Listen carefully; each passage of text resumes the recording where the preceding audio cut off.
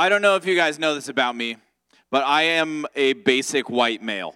I am the Colorado starter pack, okay? I'm really into craft coffee. I really like indie music. I really like going outside. I'm a big outdoor boy, which means that I really like to fly fish. Now, I am not good at fly fishing, okay? I just want to get out there ahead of that and don't expect me to be like a really good fly fisherman. There's not famous fly fishermen that you would know, so we're going to move on. I'm not one of them. I'm not good at it. And to be honest, it's a little bit silly that I like to fly fish because I'm allergic to fish. So I can't eat what I catch. I'm just out here giving fish lip piercings. That's like a hobby of mine. It's just, when you say it like that, is mean. Like I'm just hurting fish. But it's really fun. And I usually go fishing with my good buddy, Pastor Will. We like to go fishing a lot. And we don't go fishing like every weekend, but we go fishing enough that I have had some pretty weird experiences fishing with Pastor Will. For instance, one time we went fishing in late January. And when you fly fish, you stand in the river. So that was dumb. We're standing in the river in 19-degree weather.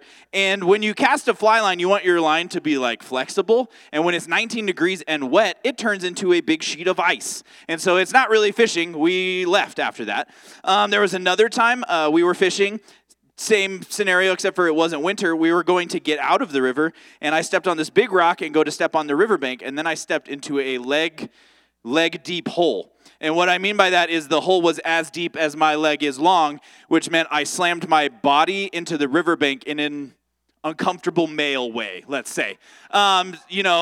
Inches from a flowing river. Another time we went fishing with Will and my buddy Paul. And Paul is a great fisherman, and he also likes hijinks, so we're fishing, and he just lobs a lizard at Will into the river. And it hits Will like right in the face, and then he has to rescue this poor lizard.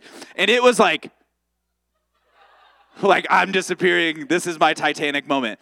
And then when we left that fishing trip, Paul threw a snake at Will. 2 reptiles, 1 trip. It was crazy. And there's usually hijinks and calamity, but almost never disaster. Except for this one time. This one time in particular could have been really bad. We were fishing, and we had been fishing since sunrise. And like sunrise, sunset are like when the fishing is prime. And so we're standing in the river, and the sun's starting to come up. We've been there for hours at this point, and it's starting to get warm. So we want to move down or upriver into the shade and find some more fish where they're not baking in the sun. And so we decide that rather than us like trying to navigate straight up river, we're going to cross the river behind us and go along the trail along the riverbank because that'll be faster. Now, when you cross a river, generally you want to make sure that the water you're about to walk through is not deeper than you are tall, right? Like seems pretty obvious. And the problem that is approaching is an obvious one. However, there is a deeper issue. Anyways. The thing is, deep water in a river is really strong water. So like there's more water, which means the pressure, the force is a lot more. The water is heavier, I guess. I don't really know. I'm not a river scientist, so I'm just kind of up here talking. But we decide to like go directly behind us, straight across the river, and we are walking and we find ourselves in belly button deep water, which is a very silly sentence about a very serious situation. And so like the river, crazy thing about rivers is they don't stop, right? They just keep going whether you're on board or not. And so we get into this mid-belly button, mid-drift deep water, and the current is very, very strong. And all of a sudden, a fun day of fishing turned into a I might drown today situation.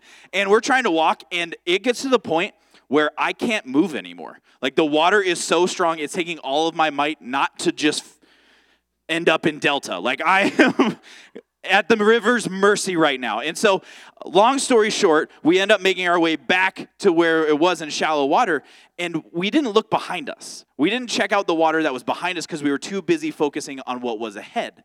And the same is true about our lives. If we don't look forward, or if we look forward too much and forget what's behind us, we can end up in trouble. We need to look into our past and see where God has been in our lives. We need to look behind us and learn from our mistakes. That way we don't make the same mistakes. We don't end up in the same sketchy relationship. We don't end up doing dumb things again because we've already done them, right? We got to look back to see where God has been in our lives so that we can follow him and remember like what he's done in our lives. And it's important to do that so that we don't end up making the same mistakes. It's good to look forward. It's good to plan ahead, but it's essential to look backwards. Now, we're going to look at a story in Joshua 4 in the Bible. Now, the tribe of Israel is, at this point, is entering the promised land. After their time in the wilderness, they wandered the wilderness for 40 years, if you remember right. Like Moses led them out of Egypt. They wandered the wilderness, and then Moses dies. Joshua takes over. That's where we are. And there were people in this wilderness who never had a home. There were people who were just born out in the woods of Israel, and they're just hanging out. And they're like, yeah, it'd be awesome to set up shop somewhere instead of living in a tent. And that's where we're at, right? Israel never had a home until this point. Moses has passed away, and they're on their way to take the promised land. This area, the promised land, the place where modern-day Israel is called Canaan in the Bible. And it had been promised for generations. Way back in Genesis, there's a man named Abraham, and God told him he's going to be the father of many nations, and that they would inherit this land called Canaan, or the promised land, or another way they put it is the land of milk and honey, which I thought sounded like a delicious combination, but when I tried it, I was underwhelmed. So, from when God promises Abraham that they're going to inherit this land to when they actually do it is roughly 480 years. Almost 500 years have passed between when the promise happened to when they step in. And so the whole nation of Israel is just wandering the desert, and they're traveling to where they're going to go. Now, they had priests, they had all kinds of like carpenters and metal workers, and the priests had one specific job during this travel scenario. It was to carry the Ark of the Covenant, which is just a fancy name for a box that carried God's presence, the 10 Commandments, and Aaron's staff. And I don't have any time to get into those things, but they're really interesting. If you want, we can talk later. But God commands them to cross the Jordan River. And so they come to this massive main river here in Israel, and they're supposed to cross it to enter the promised land. And God says this in Joshua 3:13. The priests will carry the ark of the Lord of all the earth. And as soon as their feet touch the water, the flow of the water will be cut off upstream, and the river will stand up like a wall. If this were a creek, that wouldn't be that big of a deal. If this were a ditch, it wouldn't be that big of a deal. Even if it were a calm river, it's not that wild to cross the river unless you're like me and you don't pay attention and you step into like a big hole in the earth full of water. But it wasn't a calm river. It wasn't a stream. It wasn't a ditch. Joshua 3:15 says this: it was the harvest season, and the Jordan was overflowing its banks. Or in other words, it was in flood stage, like flash flooding. And so this is the Jordan River when it's flooding. Check out this video. So, you see like the flat part there with the tree sticking out of it? That's a bridge. You see how the bridge is no longer, well, now it's no longer there, but it was no longer there in the video clip. And that water is crazy. It's moving so fast. Like there was a bridge, and now there's no longer a bridge because the water is so aggressive. I don't care how strong of a swimmer you are. That's taking you downriver. You can cut it. You can turn it off. I don't care how strong of a swimmer you are. That river is taking you away. And I don't know if you can tell, but there was a bridge there, and it's missing. It's gone. And that's why it matters that God said, I'll stop the river. The river will stop, and it will stand up like a wall. And it goes on to say that not only did the water stop, but they walked across on dry ground. The spot where the water parted and God did that, it was dry. And not only that, but the priest stood in the middle of the river with the Ark of the Covenant on that dry patch until every single person crossed safely and peacefully. Then the Lord tells Joshua, the leader, to pick 12 men, one from each tribe of Israel, and they are to select a stone from the middle of the river in the dry part where the priests are standing. They're supposed to take that stone, put it on their shoulder, and carry it to where they are camping for the night, and then build a memorial. And that is a weird way to commemorate Class River Day. That is just a strange thing to do if we're just on a field trip. But God commands this for a reason. Joshua 4:6-7 says, we will use these stones to build a memorial. In the future, your children will ask, what do these stones mean? Then you can tell them they remind us that the Jordan River stopped flowing when the Ark of the Lord's covenant went across. And these stones will stand as a memorial among the people of Israel forever. And the Bible says in another spot, these stones are there to this day. They are still there. God wanted them to remember where they had been and what he had done for them so that they could pass on that history for generations to come. So that when they got to the point where their children are asking questions about this memorial when they walk by it, what do these stones mean? Well, that's when God rescued us. That's when God helped us enter the promised land. And we need to put up memorials in our lives. We need to look back in the past, find some stones, if you will, and place them so that we remember where God has been and what he has done. Because someday we're going to look back and share our testimony with somebody. We're going to share our testimony with maybe our kids or our family, and we're going to talk about these situations. They're going to ask questions. Hey, why do you have that tattoo? Or what's that thing on the wall? What happened when you were 18? And you're going to look back, and you got to be able to either give God the glory or be able to tell the history of what God did, because it's important we remember him. Because if we forget him, we end up turning to worship idols. We see the Israelites do this all throughout the Old Testament. They no longer pay attention to where they're going. They no longer pay attention to who God is, and they end up worshiping idols. They forget about the stones. They forget about where God has been. And we may not turn to like formally named idols like they do in the Bible, but we rather turn to things that we pursue rather than God, whether it's comfort. Maybe comfort is the driving force in your life. Maybe it's fear. You let fear dictate your actions. Maybe it's insecurity or sexual fulfillment, seeking pleasure, drugs, alcohol, whatever it may be. We will turn to things and pursue them instead of pursuing God if we forget who he is and what he's done in our past. So we need to set up memorials so that we don't forget who sits on the throne of our lives. You see, our life is like a bow and arrow. To efficiently and effectively go forward, you have to go backwards, right? So like a bow, if you want the arrow to go forward, you have to pull it back, and then you release it, and it flies in a straight path most of the time. You have to go backward to go forward. We have to go backward to remember. But if we look back into our past without looking for God, it's like we're being pulled away, or we're pulling back on a bow with a faulty string. And firing a bow with a bad string is a bow is under so much pressure that it will literally explode in your face if you dry fire it or if your string is bad. So it can be extremely dangerous. It will blow up in your face. And the same is true for looking into our past without looking for God. It can blow up in our faces. Because we look at those wounds, we look at those negative things, we look at those moments of trauma and pain, and we don't add context to them. We don't see where God is, and then they just hurt us all over again. But if we're to look into our past and find where God was and see what he's done, it's like using a bow efficiently and effectively. When we look back into the past and find God, it's using the past for our good. It's using the past for our benefit, just like using a bow efficiently. Now, one of the major places we need to look back into our lives and our past is the hard and the negative places, the moments that have the most potential for hurt, trauma, and pain. And if we don't look to see where God was and add some context and perspective there, we'll fall victim to the wounds of our past. Maybe it's a health scare with your family member, or maybe it's a health scare with yourself. You were sick, you didn't know what was going on, you needed a diagnosis. Well, where was God in that? If we look back and don't see him there, and we don't look for him there, that's just a scary situation. But if we look back and we see him, we can see how he protected us and provided for us. Maybe it was a scary situation with a boyfriend or a girlfriend, and you ended up in some trouble and some sketchy situation, and you look back and you can totally see where God might have protected you. God kept you from making a huge mistake.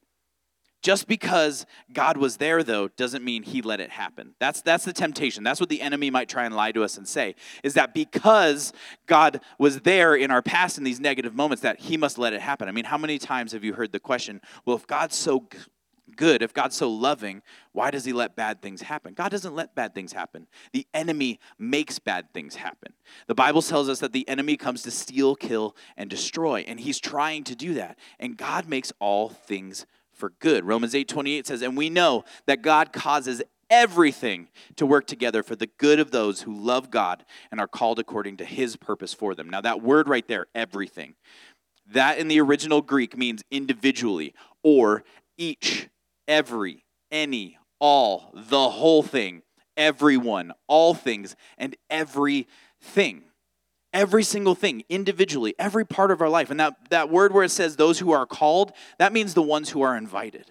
And so if you know Jesus, if you love God, if you have a relationship with him, that means you're invited into his family. And that means he wants to make all things good in your life. Even the ones that are good, even the ones that are bad, and even the ones that have happened in the past. He wants to make all things for our good.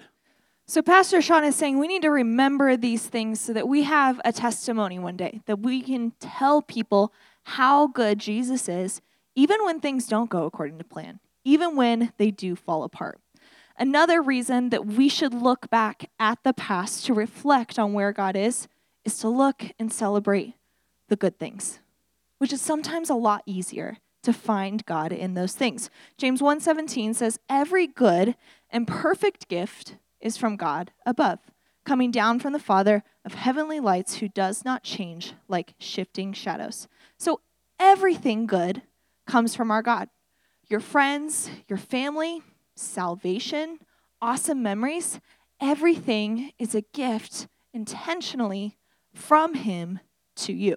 Now, the world likes to teach us that if you work hard, if you're a good person, then you earn good things, right? It's the premise of karma. But that's not actually true at all. The Bible says God freely gives good gifts to His children. God's love is not based on you, it's placed on you.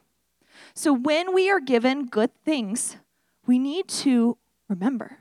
We need to look back and reflect and say, what are the good and the perfect gifts that only came from God? Like the 12 stones from the story, we need to remember.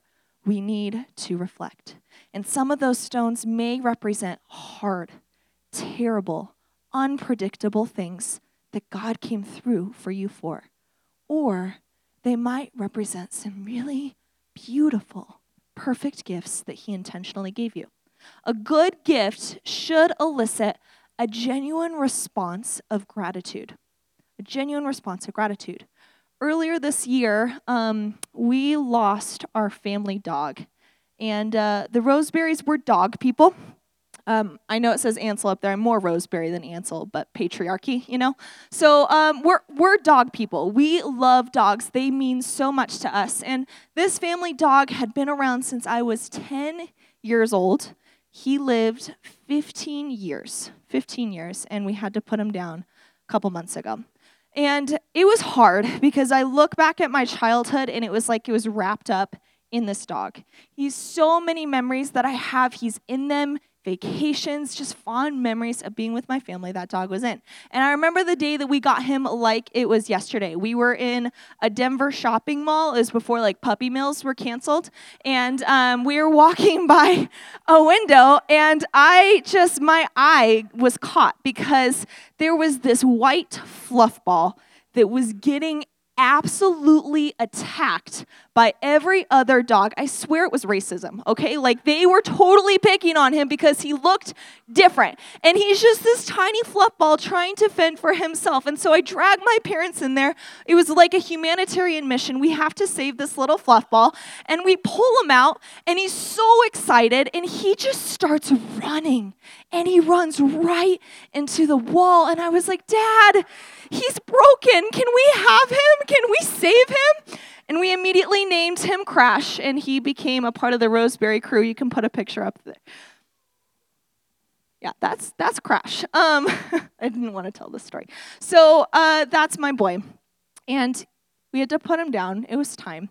But for Christmas this year, it would be our first Christmas in 15 years without this little guy.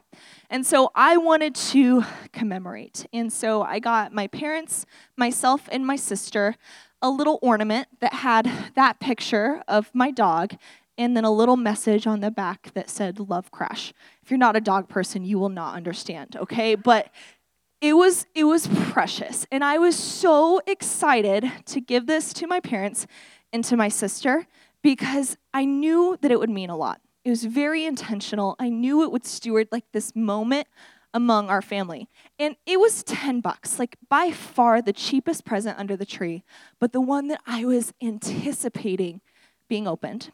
So it was Christmas morning. We all started opening our presents, and I said, okay, this is the very first present that everyone's going to open. And the response that I got was better than I could have imagined. Of course, my mom, Dean Roseberry, she just starts bawling, okay? And girlfriend doesn't bawl, but she was bawling. And my sister, who girlfriend does bawl, she, of course, is an absolute disaster. My dad is crying. My husband is crying, okay? It was the sweetest, most precious moment, and it felt like, okay, we can say goodbye, our final Christmas, to our crashy boy. And it was such a sweet reaction to such a small thing. It was an ornament.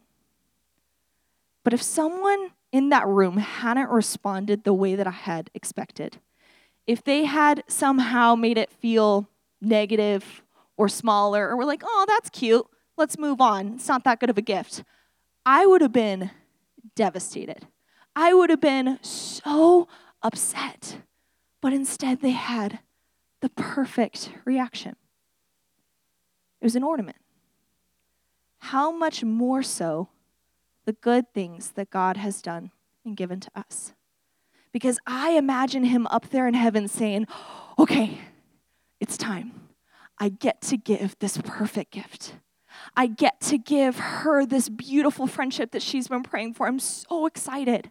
I get to introduce him to this teacher that is going to pour into him and actually care for once. I am going to provide this source of income and this job that I know is so important. I'm going to give this car, and they are going to be so excited. I imagine him up there anticipating the reaction of his kids for his perfect gift. Can't wait. I can't wait to give it to them. What's our response down here? Are we thankful? Are we joyous? Are we so grateful and taking the moment to say, God, that was a good and that was a perfect gift that could only be given by you? Or do we just kind of move on? Do we just forget that the blessings in our life were intentional gifts that came from our Father? And then there's the hard times. The ones up in heaven where God is like, oh, I see it coming. Oh man, this is going to be really, really hard. How can I protect her? How can I help him? How can I make sure that there's nothing that they can't get through? How can I make this as good as possible where at least they can take a lesson out of the scenario? How can I turn this terrible thing and make it for good?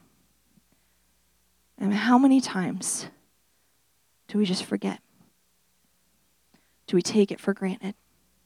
Do we forget to have the thought, yeah, that wasn't great, but it could have been so much worse. And yeah, that was a terrible experience, but look how I've grown, and look how much stronger I am. Do we set up the stones? Do we have that memorial, that moment of, let me go back there and remember what God has given me and what he has saved me from? This is the perfect moment. 2023 has come and passed. We're entering into a brand new year. But let's not yet until we set up that memorial, until we take a moment to say, this is where you showed up for me. This is how you saved me. This is what you've given me. How many stones were in the story? 12. How many months are in a year? 12. A month for every stone. Probably wasn't intentional, but it's good preaching. It works. 12 months in the year where we can go back and we can set a stone. This is where God showed up for me on this day, and I will not forget, and I will not take it for granted, and I will give the response that my God hoped for. So let's do it right now. Because we always say, oh, we'll do it later. I'm going to be a better person in 2024. Be a better person right now. Let's look back on it. Where did he come through for you? What has he given you? Your life doesn't have to be perfect for it to mean that your God cares about you. Just invite you to just close your eyes for a moment and kind of go through the year, beginning to end. First, start out with what's easy. What did he give you? What perfect gift? And no, it's not going to be necessarily something that can be purchased, but a relationship, a mentor, a memory. the opportunity to play on a team where you had the time of your life. That test that you should not have passed, but somehow you did. Set up a stone in your mind. I won't forget, God. Thank you. I won't take it for granted. I know that was from you.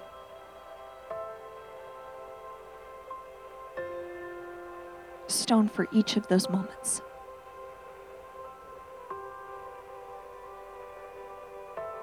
But what about the hard ones? Sometimes they make sense. Sometimes they don't yet. But can we trust what his word says? He's going to turn the bad for good. What's the lesson? He didn't cause it, but man, will he teach you something through it. How are you stronger? How are you better? Set up a stone.